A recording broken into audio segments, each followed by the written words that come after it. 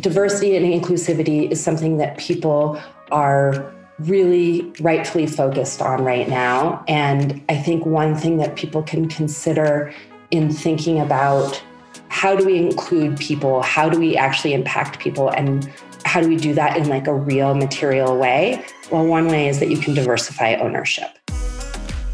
Usually, the financial purpose in a traditional business model is to maximize profits in the short term, where the owner is often disconnected from the life of the enterprise and the corporate governance is controlled by how much the investors own in the business.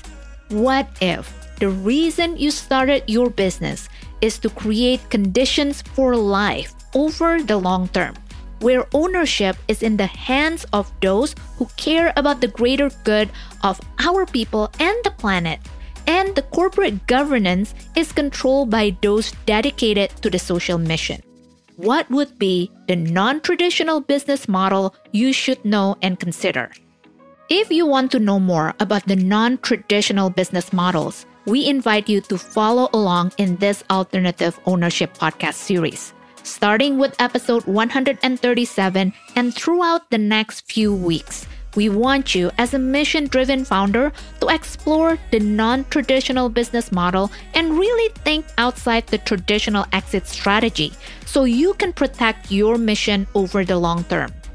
By the end of this podcast series, you will learn about the 4 different types of alternative ownership and how each of the alternative ownership model can also be your exit strategy option, which is likely more in alignment with who you are as a mission-driven female founder.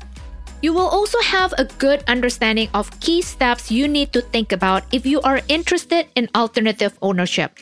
In last week's episode 138 was the second episode in the series. We had a conversation with Natalie Raitman-White on how she led organically grown company to transition from a traditional business model to a perpetual purpose trust model.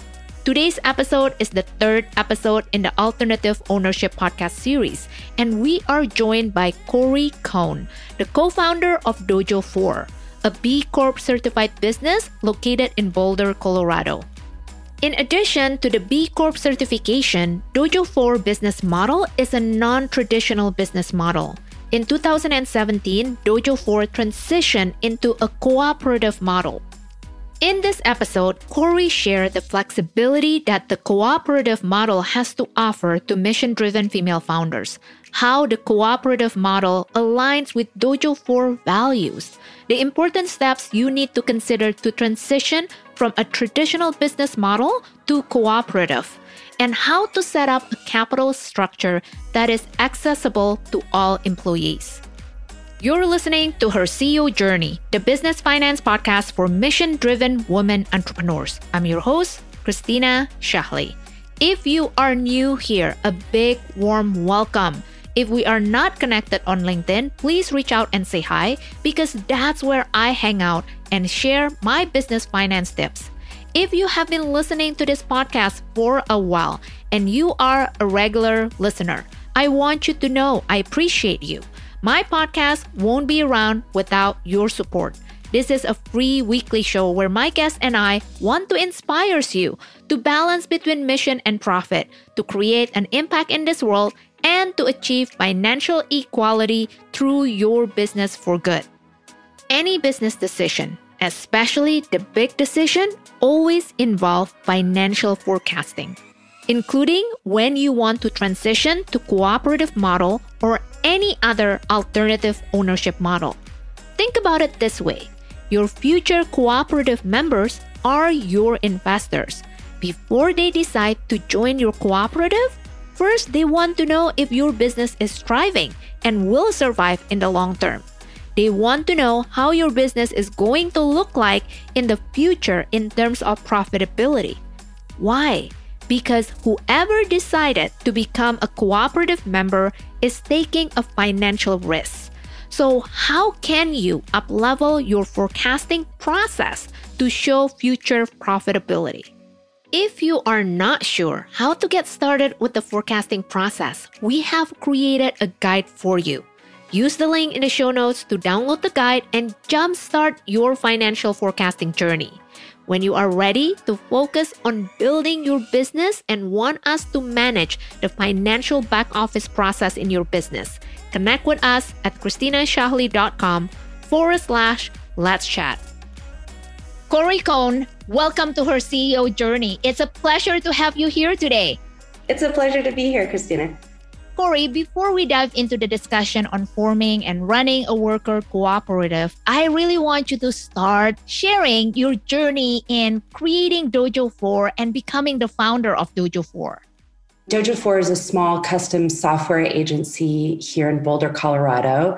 It was formed in very end of 2009. And actually, I was not one of the original founders. There's 4 original founders, and I came on a month or 2 afterwards to help them manage the business. And then over time, most of those other owners left. I became an owner very quickly, within a few months, I believe. And then I'm the founder of the current business model that we have. So it started sort of at first as a co-working space for developers and designers. And then it quickly became an agency. And then a few years later, my business partner and I turned it into, we got a B Corp certification, and we honed down the business model a little bit differently.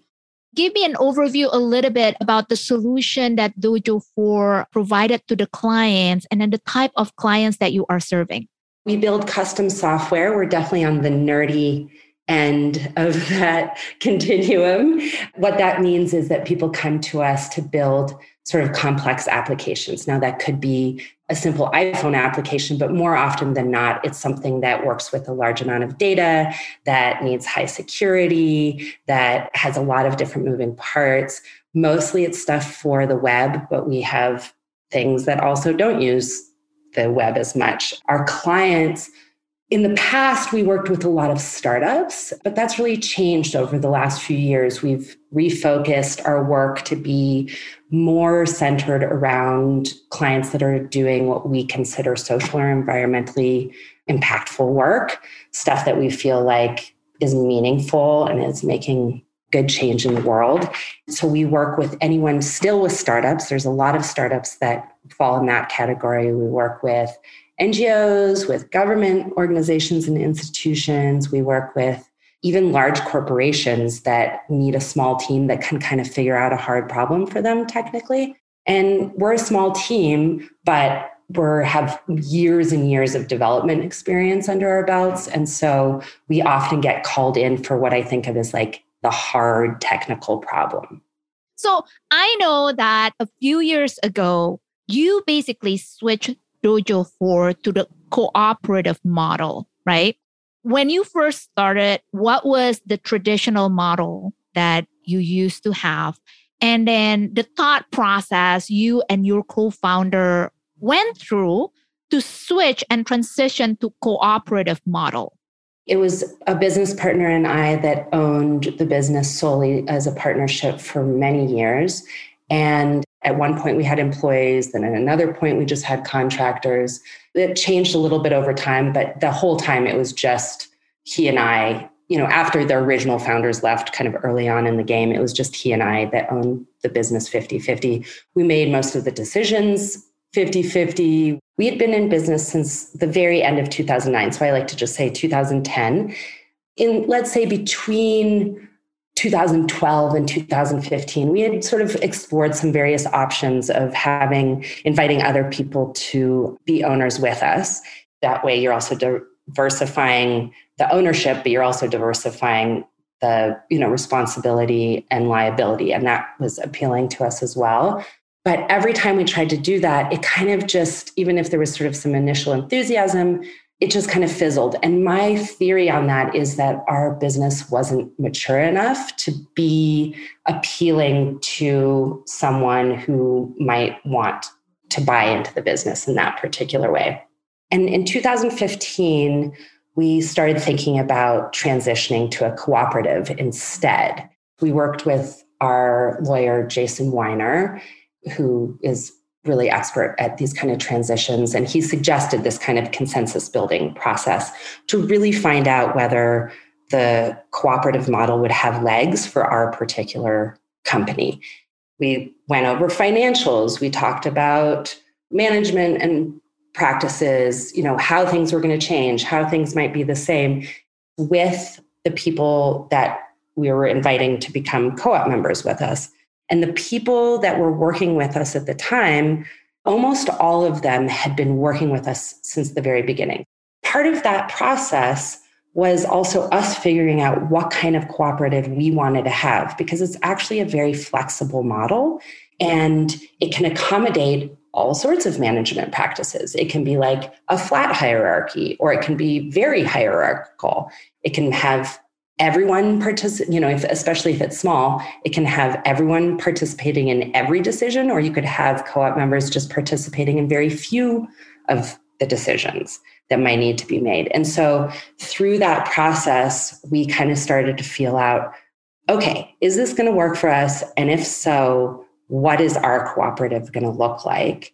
And yeah, it took us a year to get there. So you basically kind of like sharing your idea about transitioning to a cooperative model with your employee. Is that correct? Yes. So during that process, when you testing this or getting the consensus, what were the concerns from some of your employees? Yeah, that's such a good question. Yeah, there was some real concerns from our employees about transitioning to being a cooperative. Part of it is that you're becoming an owner of a business. They thought if I had wanted to be an owner of a business, I would have done that. I don't want all the responsibility. There's financial liability. There's a different level of accountability. So there was questions around kind of how viable is this business actually? Like we've always had really transparent bookkeeping. And so mostly people kind of always knew, but they just wanted to really test out, like, am I going to become part of a business that's just going to fail soon? What are the financial liabilities involved? What are the tax implications? So on the one side, there was this kind of like practical piece of just like, what does it actually mean to be an owner? And, how is that going to affect my and my family's financial life? How is it going to affect like our schedules? Am I going to have to put in more time, less time, that kind of thing. Then there was, I would say, kind of more like philosophical considerations for people, which had to do with, I remember the most common concern was, I don't want to be part of meetings all the time. I don't want to be making decisions about things all the time. And then if we're going to do that cooperatively, are we going to have to find consensus about big decisions, little decisions, all that kind of thing? And so the consensus amongst the people that we were asking to join us was that they really did not want that. They essentially kind of didn't want their lives to change. Like they said, can you guys, as the original owners, can you stay on as the managing directors and essentially continue to do your jobs? And that way we don't have to be part of the day-to-day management of the business, which is a completely valid way to form a cooperative. It's absolutely fine. And I can talk a little bit later about how there was some advantages to that, and there was also some disadvantages to that in the end. So in the end, we decided what people felt good about was that we would, as a cooperative, we would only make what I think of as a set of 3 decisions together, or it's really 6 decisions that we would always have to bring and get votes from the cooperative about. And those decisions are hiring or firing a new client or a legacy client. So we all decide if we're going to take on a new client or get rid of a client that we have.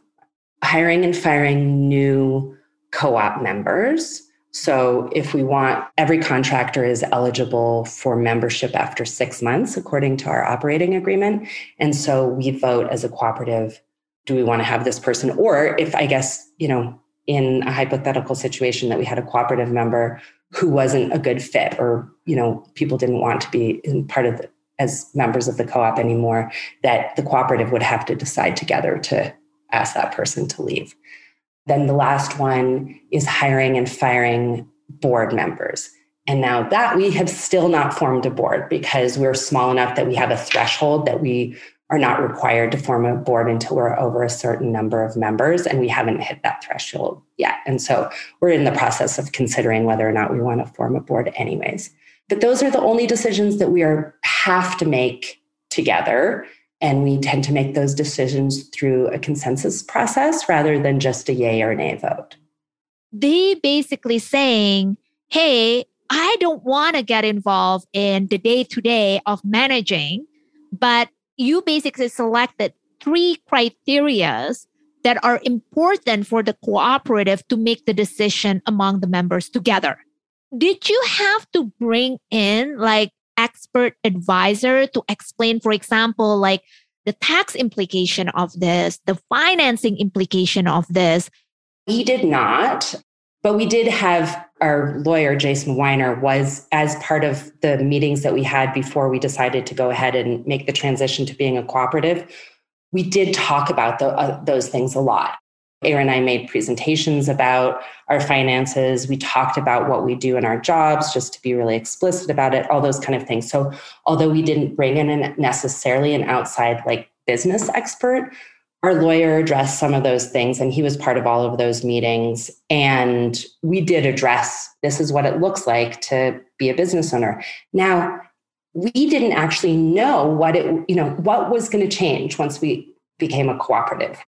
We knew on paper, but we didn't know, was this going to, was it going to change the feel of the place? Was it going to change the way people's level of engagement in the process, people's level of engagement with clients, all those kind of things.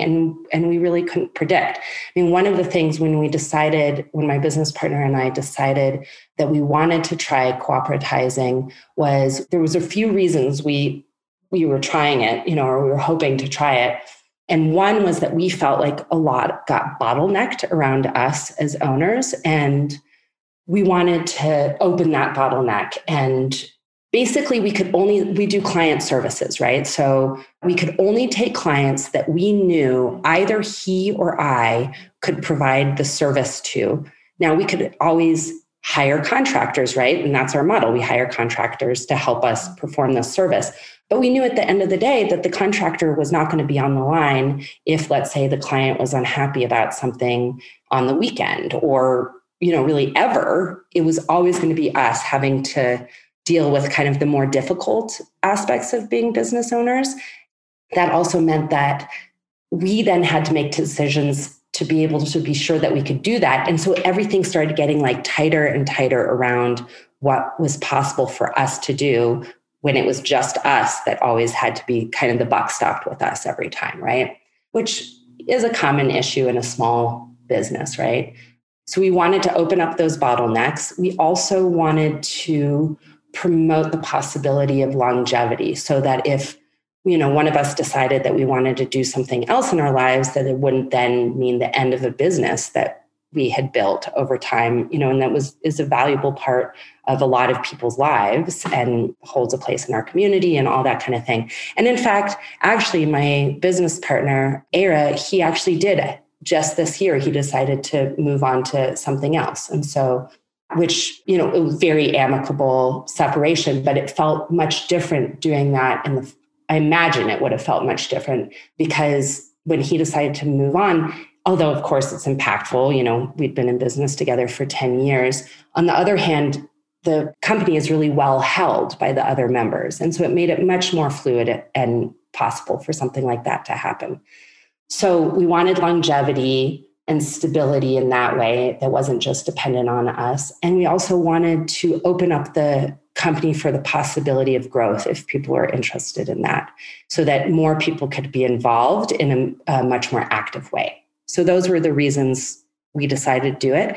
And I would say actually, so far, it's actually panned out pretty well in those departments. How is this decision to become a cooperative support the future growth? I think of it as like two kinds of capital, basically. Financial capital, growth of human capital. We were actually more interested in the human capital growth of including more people because we really like our company and we think it's a great place to work. And so we wanted to be more inclusive and allow more access for people who might be interested in being members or participating in our company at all, right? So before, the only way someone could participate in the company was by becoming a contractor. In the years that we had employees, you could become an employee, but there was no other way for them to kind of participate in the company. And so by becoming a cooperative, it allows a structure that is less dependent on specific circumstances. So all you have to do to become a co-op member is you have to have worked with Dojo4 for at least 6 months in some capacity, usually as a contractor. You have to be invited and voted by the current co-op members as being invited to be a co-op member, to be accepted. And you have to be interested in participating in that way. And one way of participation is you pay a one-time membership fee. We tried to keep that membership fee enough that it felt like real buy-in, but not so much that it was prohibitive. So our membership fee was $6,000 US dollars, and we allowed co-op members to pay that for over a year every month. And I think a few people even took like a tiny bit longer. And so ours was like a little different in that I think sometimes when people transition to becoming a cooperative, one of the reasons they're doing it is because they're actually looking for an internal acquisition. So they're looking to sell their company, but they don't want to sell their company to someone else. They want to sell it to their employees or their colleagues, right? In our case, that was not so much the case. What we really wanted is we wanted to, in some ways, you could say if we were doing it for selfish reasons, then it would be because we wanted to ensure that we had a healthy company that we could work with for a longer amount of time and get paid for, have our livelihood insured in that way. And we felt like it was the kind of the healthiest way that we could stabilize the company going forward into the future and provide us with a sense of a long runway of being able to participate financially and culturally and all the different ways in which we participate in the company. And so since we didn't want to leave, that was one reason. Another reason is we're really small, right? We actually grew at one point years and years ago, and we decided we didn't really like that as much. We didn't want to spend all our time managing people at that time. I think maybe we would feel differently now, but at the time we didn't like that feeling of growth.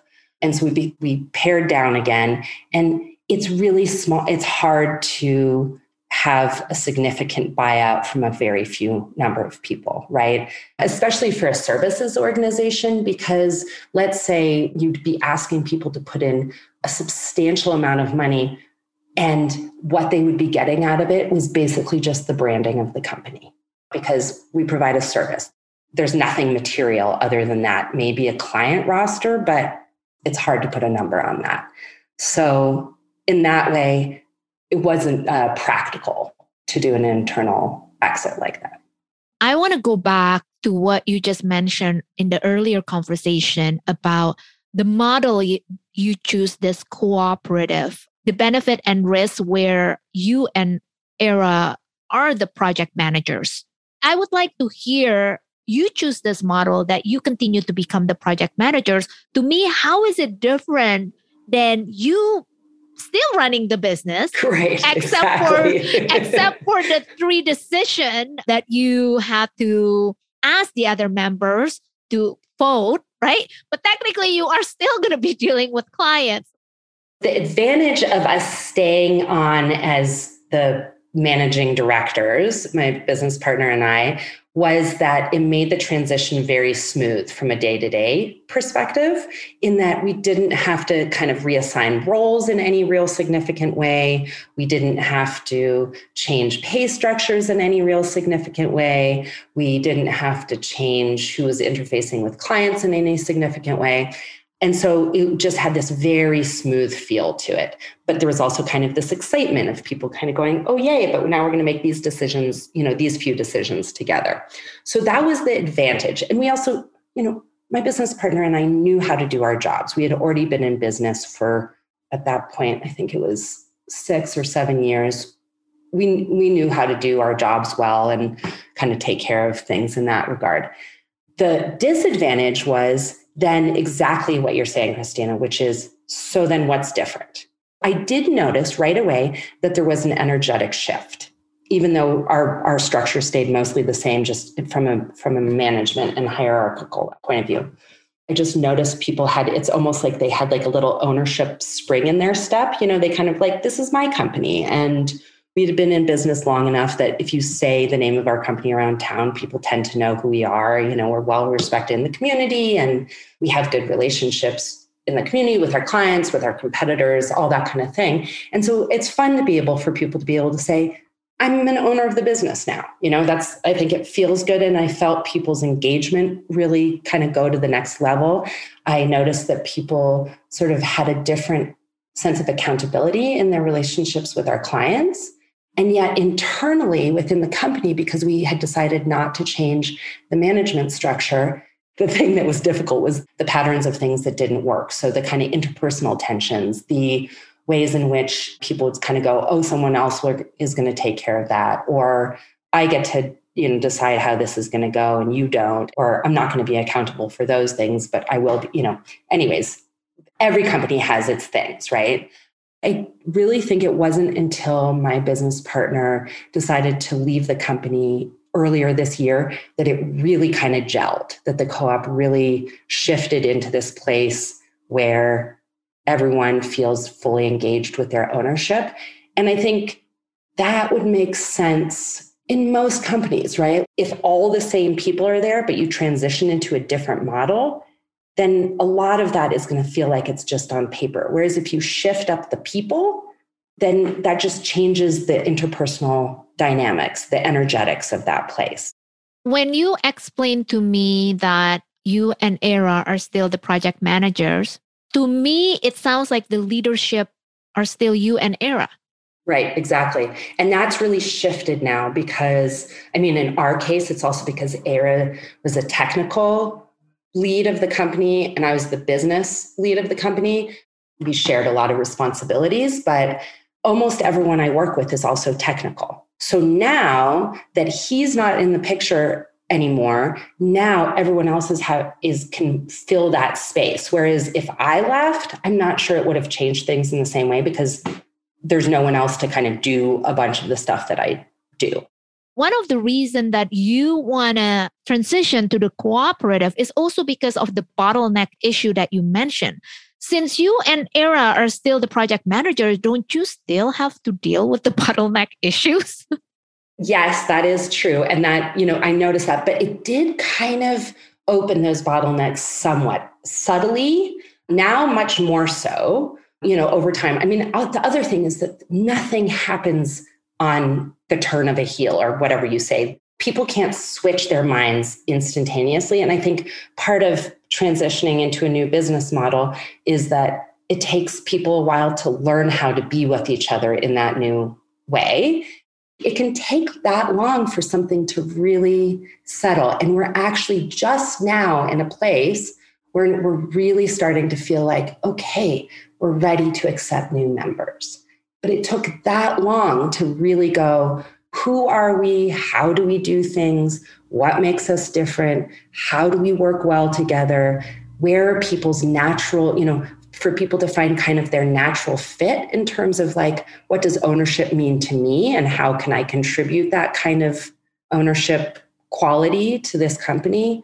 Didn't go away right away, but I did notice that we were able to take clients that some of our members had the expertise to work with that Era and I didn't necessarily have the expertise for. So when we were owners, we could only take clients that we felt we could take care of.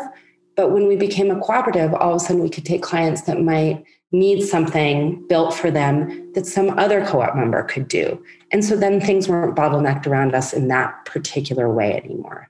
Because your model as well is contracting the work to others, right? When they were not a member, the decision was with you and Era to see, okay, these are my expertise and then this is what I'm comfortable with. But now because you have other owners, technically the members are owners, right? You can leverage and one of the decision is hiring and firing clients. So they can basically raise their hand and said, hey, I have that expertise, so I can do it. Exactly that. I believe in a cooperative model, there is something that is called patronage unit, like a patron unit. The members, it has to be keep track the numbers of hours if that is the patronage units that is being used. And then for a non-member, there is a different thing. So explain a little bit about the accounting structure and the financial structure of it. Every co-op, can be customized for your needs, for your business model, for your size, your, style, that kind of thing. And we use the model that you're talking about as our patronage unit because our business model charges clients time and materials. And so we pay our contractors in time and materials, basically. So we pay by the hour. And so everyone working on every project has to keep track of their time so that can then be billed to the client. But it's also serves as a way for us. We decided, this is an aside, but time, of course, is like a terrible measurement of value. And, this is a conundrum that a lot of service organizations, right? It's horrible, right? And yet it's, every time we try something else. Exactly. So it's sort of like you're in this stupid bind of like, this, I hate it too. I'm telling you, I know what you mean. It's the worst, right? It doesn't make sense. And yet here we are. We have to, it's part of the process. It's part of the process. Exactly. Yeah. Keeping track of their time. And then we just use a simple formula for co-op members of both billable hours in a year and non-billable hours in a year.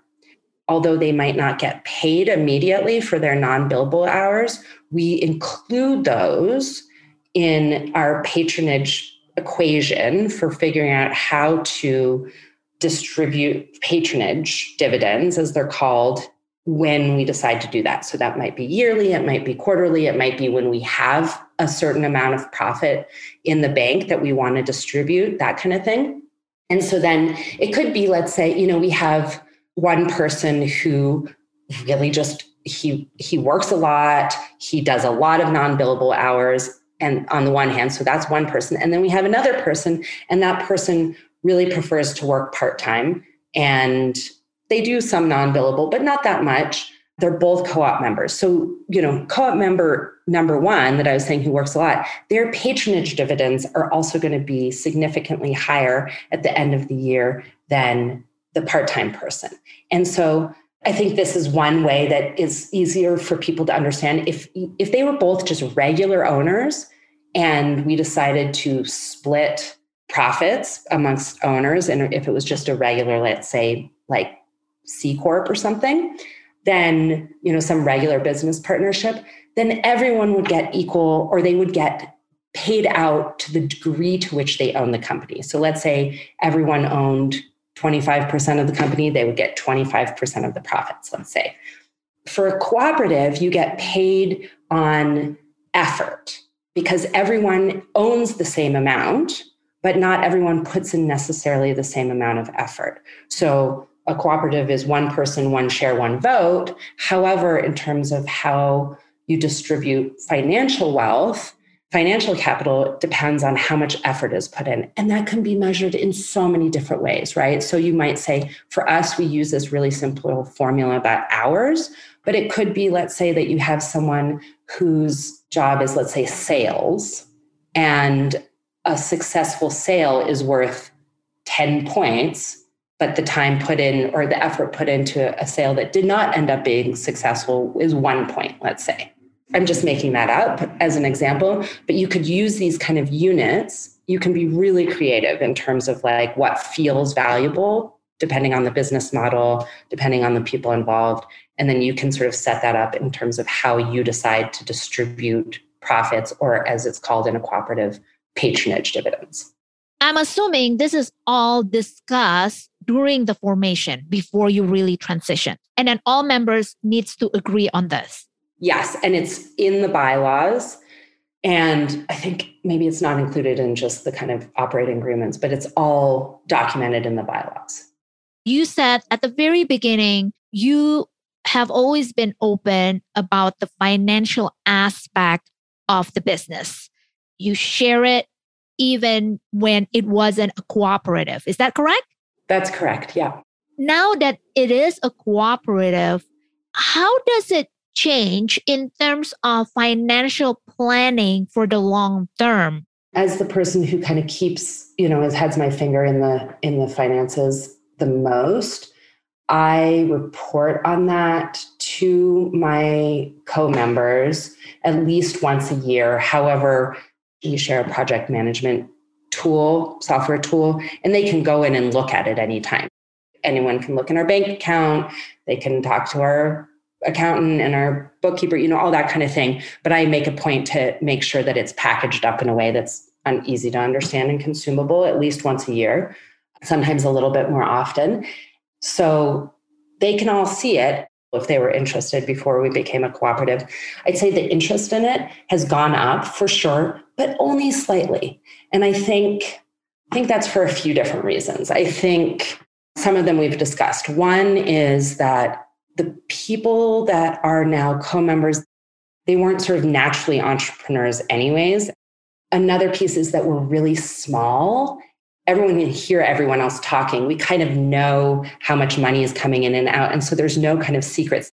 Before we wrap this up, is there anything that you want to share with my audience in terms of if they are thinking about transition to a cooperative, what other critical things that we haven't discussed in here that you want to share? I mean, a few things come to mind. One is I just want to underline that you can really make this what you want it to be.